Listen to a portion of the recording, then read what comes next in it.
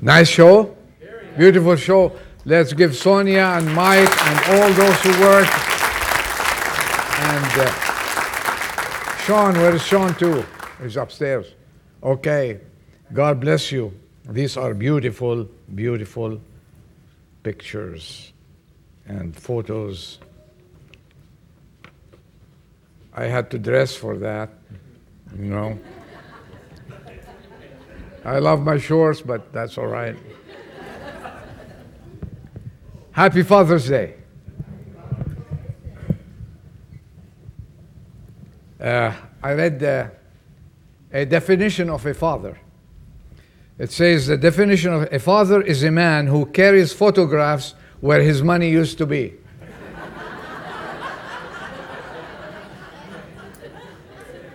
Is that right, Mike? Paul Harvey once said, a father gets very angry when the school grades aren't as good as he thinks they should be. So he scolds his son, though he knows it's the teacher's fault.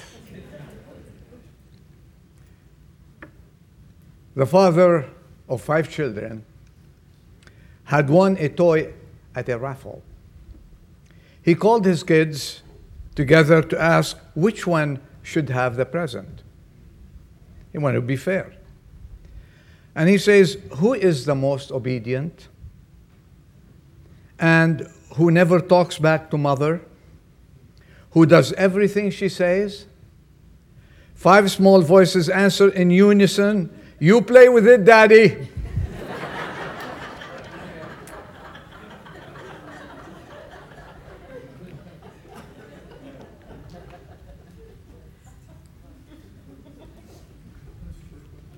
The Bible says, and fathers gets very, do not provoke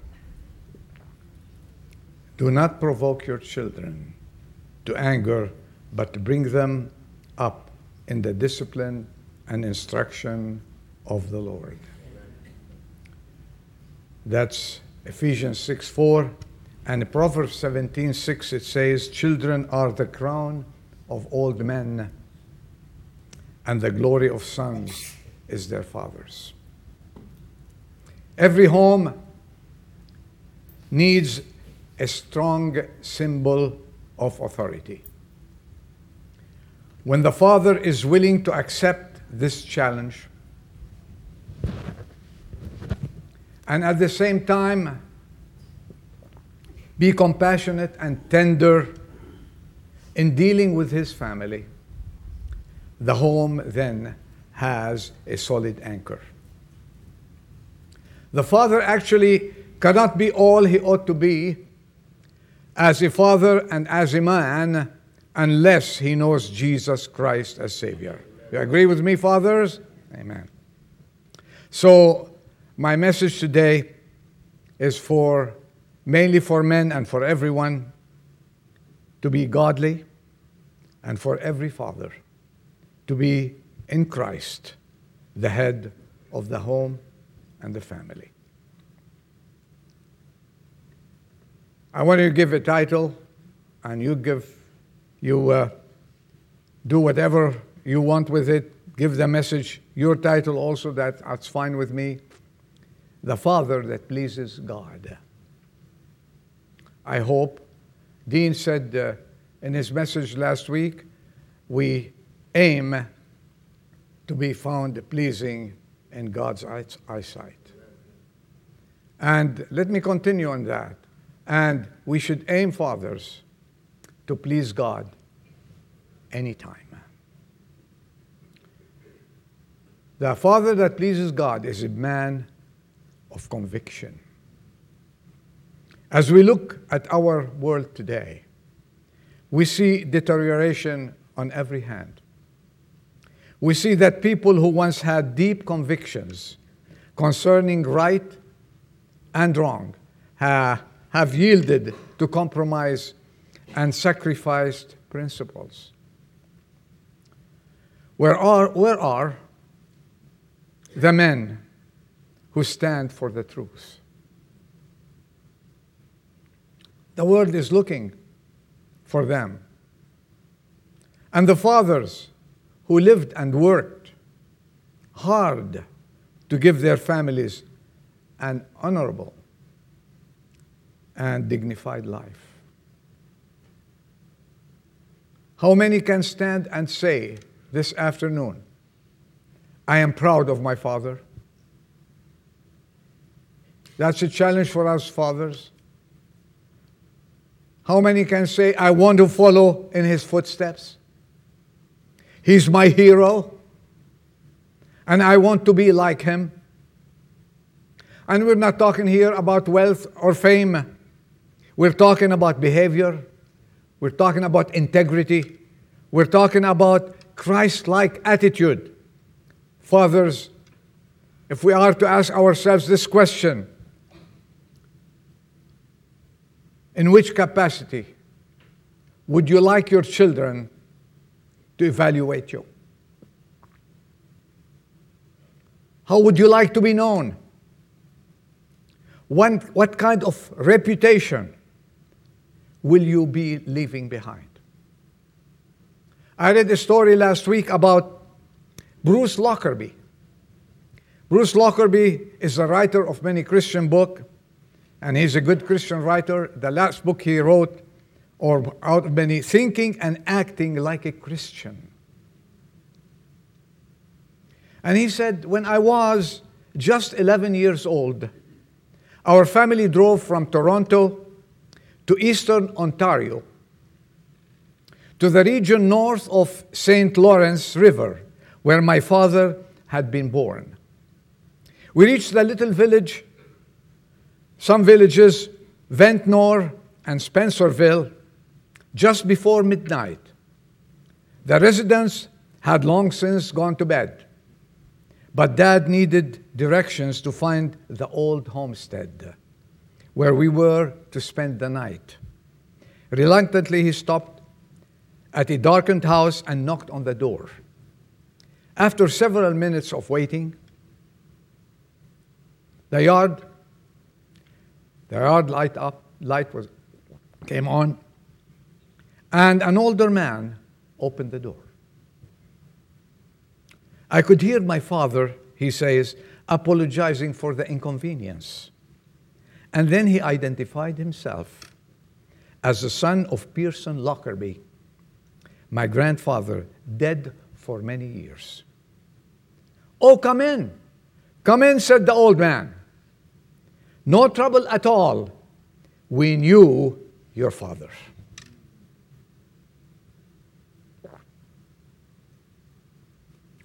You know what, fathers, that's the greatest legacy a man can leave to his children. We knew your father.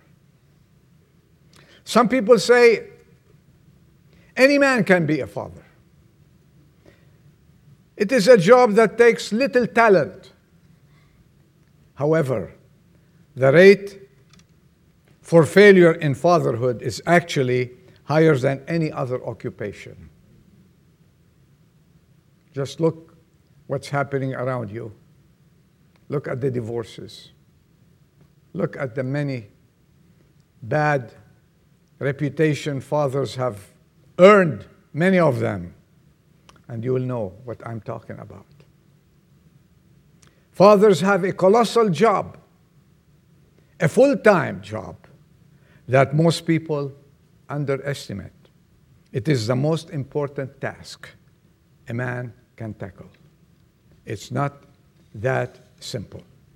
Christian people in our land have become discouraged today because they have looked to their leaders and have been disappointed. Do you agree with that? Instead of integrity, we have seen dishonesty. We need today men of character,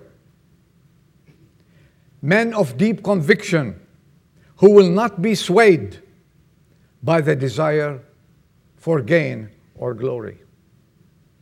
In our homes, we need dedicated, dependable fathers who are living examples, men who know the word and stand by it, men who are willing to practice their Christianity in daily living. Someone put it in few words. He said, we need no application. The truth shines bright as day. We teach much more by doing, and much less by what we say. Do not but what you truly desire your child to do. He may not always hear well, but he is always watching you. Do you hear me, fathers? When our homes have this kind of husbands and fathers, you know what happens? Families will grow up in the way of the Lord. Amen. We cannot build a community unless the families are solid there. No matter what we do, no program can fix it. No great man, whatever they introduce for the community, can heal it. The only foundation that helps the community and grows the nation, the society, is the family that fears God. Fathers, build your altars at home and gather your wives and children around it and honor God with your prayers and Bible study. And from the homes, when the homes are solid on this foundation, then the community starts growing in the right way. Then the society becomes better. Then the nation becomes better. Then we can be proud to say, our nation is built on the Word of God. And nothing else will work. Just look at the society. Nothing else will work. So men, as I said before, the task of a father is the greatest task that we are facing today. Take charge of it. God is pleased also with a man who is compassionate and humble. Not only conviction, strong conviction is good, uncompromising stand is good, but they are not enough. We need men who are tender and compassionate. About 20 years ago, I conducted a study for the men of steel and velvet. Who remember? Well, so few remember. Men of steel and velvet. The Lord is looking for them. We need to be men of steel, strong and velvet, compassionate, humble, and very, very loving. Far too often, a man thinks he has to put on a strong front, or people will think that he's a weakling or he's a weak person. I need to act strong, you know. I need to walk strong. I need to have a voice that shows authority to the people. This doesn't do. No. Actually, the opposite is true. It takes strength of character to be kind and unselfish. Do you know that? Jesus was the manliest person who ever lived. Do you agree? And yet he also knew how to enter into the sorrows of others and share their griefs. More so than anything, he changed the world with his humility. He said, I am gentle and humble in heart. You can't beat that. Men, it's not the image that you want to display. It's the image that God wants you to display. It's being humble and give yourself to the Lord, and He will use you to be that example to your wife and to your children. You know, Jesus wept. Do you agree with me? You find it in the Bible. When his friend Lazarus died, he wept at his grave. And one of the great men said, his name is Edward Young, said, "Shun the proud that is ashamed to weep." You know, sometimes we'll be watching a movie and it's emotional. And guess who the first one to weep at home?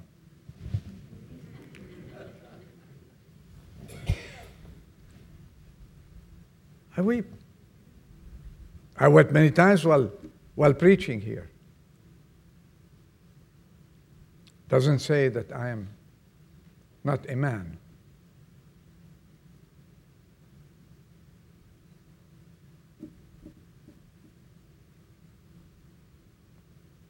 A father who is gentle, humble, compassionate, and spiritually close to God will demand respect by his family, his church, and the world outside.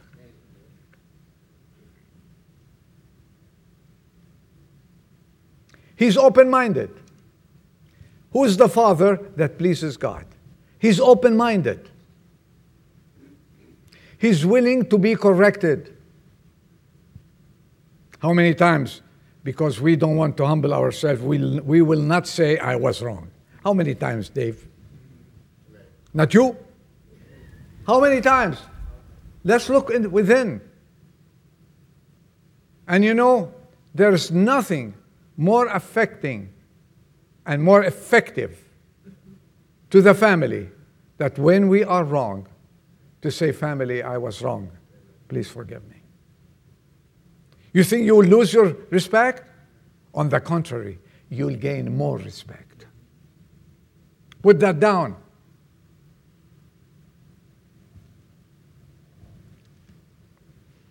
Open-minded. Fathers are needed to please God. They have no problem to say, "I'm sorry."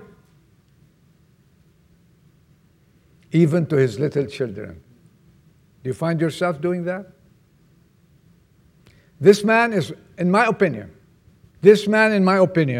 is a giant in every respect. One of the saddest sights, listen to me, fathers, to behold is a man who thinks he knows everything and has no need to learn anything anymore. I always say, I have arrived. Such men, listen, such men are prisoners within the walls of their ignorance. Fathers, be compassionate. Be humble. Be dignified by admitting when you're wrong, that you're wrong. When you're right, stand by the right. And when you're close to God, the authority that you will have will not be questioned whatsoever because God has given you that authority. A real man is always willing to consider the possibility also that there is some truth that he has not yet discovered. Do you agree with that? We have not reached, let me tell you. I have news for you. We did not arrive yet. You know when we will arrive? Okay, I have some women smiling. Says, "Hey, yeah, Adel, go. Keep go." Okay, I'm going. I am going. Okay? All right. When... okay, I lost my train of thought. Come on.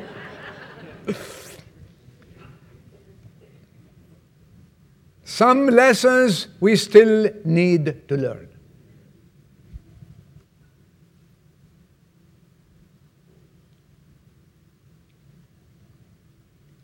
We need to listen. I'm the first one. We need to listen. We need to pay attention. We need to have the desire to build this family with the love and kindness and compassion of the Lord Jesus Christ.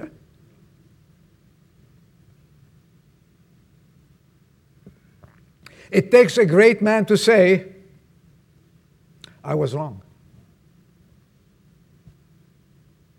And this is one of the noblest statements to ever fall from a person's lips. I was wrong. After all, and listen to this, when we admit that we were wrong, we are actually saying that we are smarter today than where we were yesterday.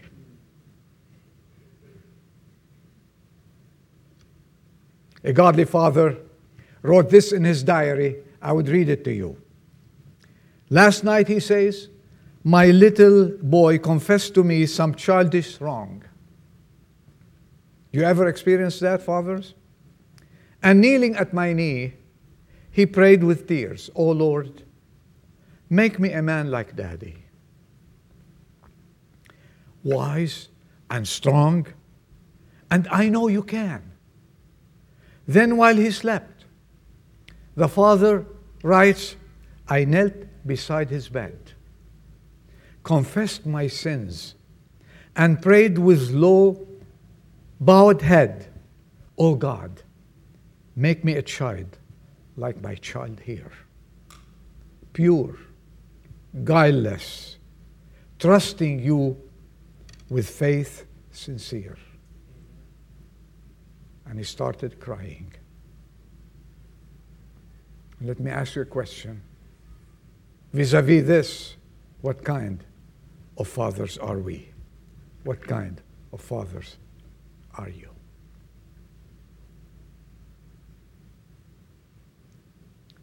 Not only being compassionate and humble is needed to please God, but my last word is a man who loves his family and teaches his children by example.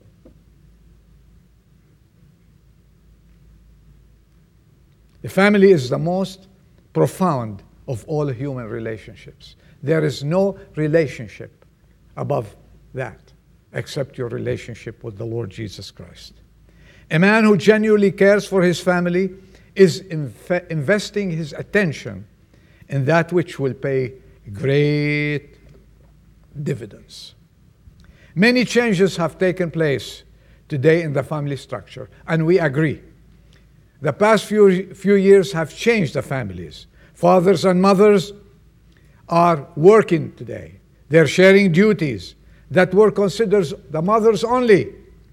Well, it is now essential to build a home, to provide pleasant environment for the children, and many, we acknowledge that. But most important, if a man loves his family, listen, fathers, if a man loves his family, he will be faithful and true to the marriage vows. Amen.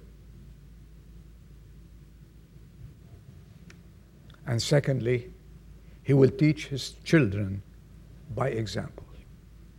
Are we examples? Are we? Ask yourself this question. Am I an example at home? Or you leave it to the mother? She takes care of her kids. I go down and work. I go to work, and she's responsible. This doesn't work. You are the head of the household according to God's precepts. Take charge. Take your stand and be a godly man and take up your responsibilities, and above all, honor the marriage vows. If you didn't read the bulletin of this month, I would like you, after you leave here, to read paragraph 4. And I'm going to read it to you. I'm going to read you what is the father's responsibility and how to teach his kids. It says he teaches kindness by being thoughtful and gracious at home. Not with the people, not at work only, not with nice people when there are no responsibilities whatsoever, but at home, when there are lots of pressure, when everybody is running to go to school and make time. This is where kindness comes. This is thoughtfulness comes. This is where graciousness comes. And this is where help should come by every father to every mother at home. He teaches patience by being gentle and understanding over and over. He teaches honesty by keeping his promises to his family, even when it costs. He teaches courage by living unafraid with faith in all circumstances. God is looking for men like this. He teaches justice by being fair and dealing equally with everyone. He teaches obedience to God's word by precept and example as he reads and prays daily with his family. He teaches love for God and to his church as he takes his family regularly to all the church services. His steps are important because others follow. Fathers, we set examples. And you know what the Bible says? For the steps of a good man are ordained by the Lord. Our families, my last word, our society, and our churches are standing today at a crossroad in our history. Our very survival as a nation also depend on the presence or absence of Christian leadership. So men, take charge. Be good leaders at home. Be godly leaders, compassionate leaders, dignified leaders, honorable leaders, and honor the marriage vows. We need fathers to lead in the form of loving authority, managing their household in the form of spiritual training to their children by teaching them the Word of God first. That's how we exercise true leadership. And we strengthen marriage relationship. I have no doubt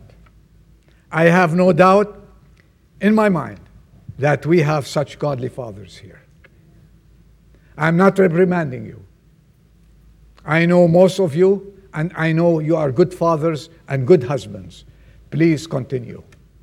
Do not be affected by the winds and by anything that is outside, because your joy, your love, your heart, your recreation start with the family at home.